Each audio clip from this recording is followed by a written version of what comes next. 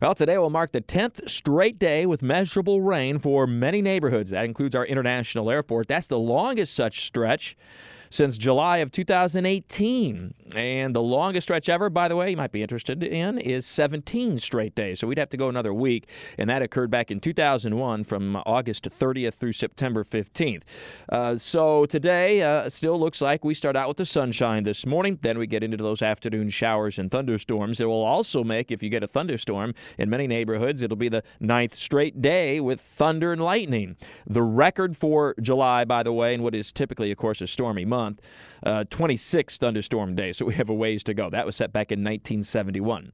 I'm full of all sorts of nuggets and little trivia this morning, aren't I? In any case, we'll still see temperatures making it up to around 90 degrees this afternoon as we start to turn hotter, and we'll really start to notice that tomorrow through the weekend because the storms will be developing later in the day.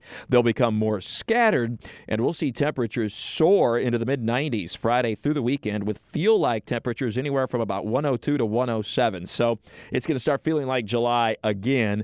The storms that develop in the afternoon hours with that kind of heat and humidity will be heavy, but again, they'll be quite hit and miss as well. Generally moving the storms from west to east or a little southeast today, much like we saw yesterday, and then a little more west to east for tomorrow and into the weekend. And that's important for fishermen and fisher people because it's red snapper season, just like that. Bang. Of course, it's a short season for recreational fisher people. For tomorrow through the weekend, Saturday and Sunday, it's a 3-day season, and then a 4th day added on a Friday a week from tomorrow. But if you're headed out to offshore to fish for red snapper, it really doesn't look too bad. The mornings will be the easiest because they'll be the driest, and then we'll have to keep an eye out for the storms that try to come in off of the land and move toward the east. Seas and surf don't look too significant. A couple of 2 to 3 footers in general. Looking at high temperatures that'll be in the mid to upper 80s to near 90, so it'll be hot. Water temperatures are generally running between about 82 and 85 degrees or so, pretty typical for this time of year. But really looks like a pretty good shot at getting some red snapper through the weekend. Word is that there's a lot of red snapper already biting, so just can't keep them right now, of course, at least if you're a recreational angler. Looking at sunrise at about 6:30 in the morning, and boy, it's going to be full of fisher folk through the weekend with sunset at about 8:30. Speaking of which, sunset now is at 8:32. And that's an important stat because 8:33 is our latest sunset, and that's been the sunset for about the last 10 days or so.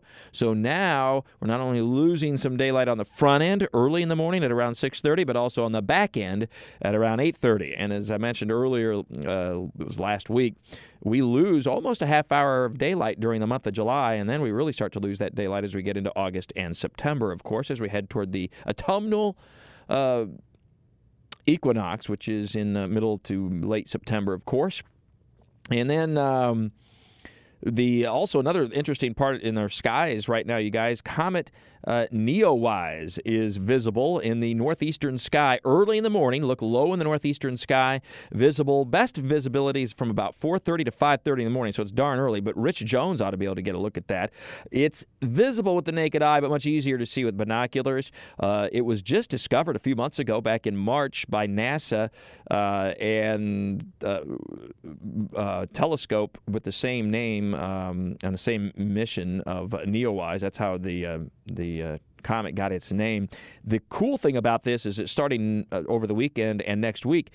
The comet will be visible in the northwestern sky a little bit after sunset, so it'll be when most people are kind of awake, except for Rich Jones, of course. But it'll also be a little bit higher in the sky, not quite as low. Still be low, but not as low as in the northeastern sky as it is right now. So take a look. I've tweeted out that information at Mike First Alert. It is literally a once-in-a-lifetime opportunity because this comet will not come back into orbit where it'll be visible for Earthlings for about 6,000 years. So it's going to be a while.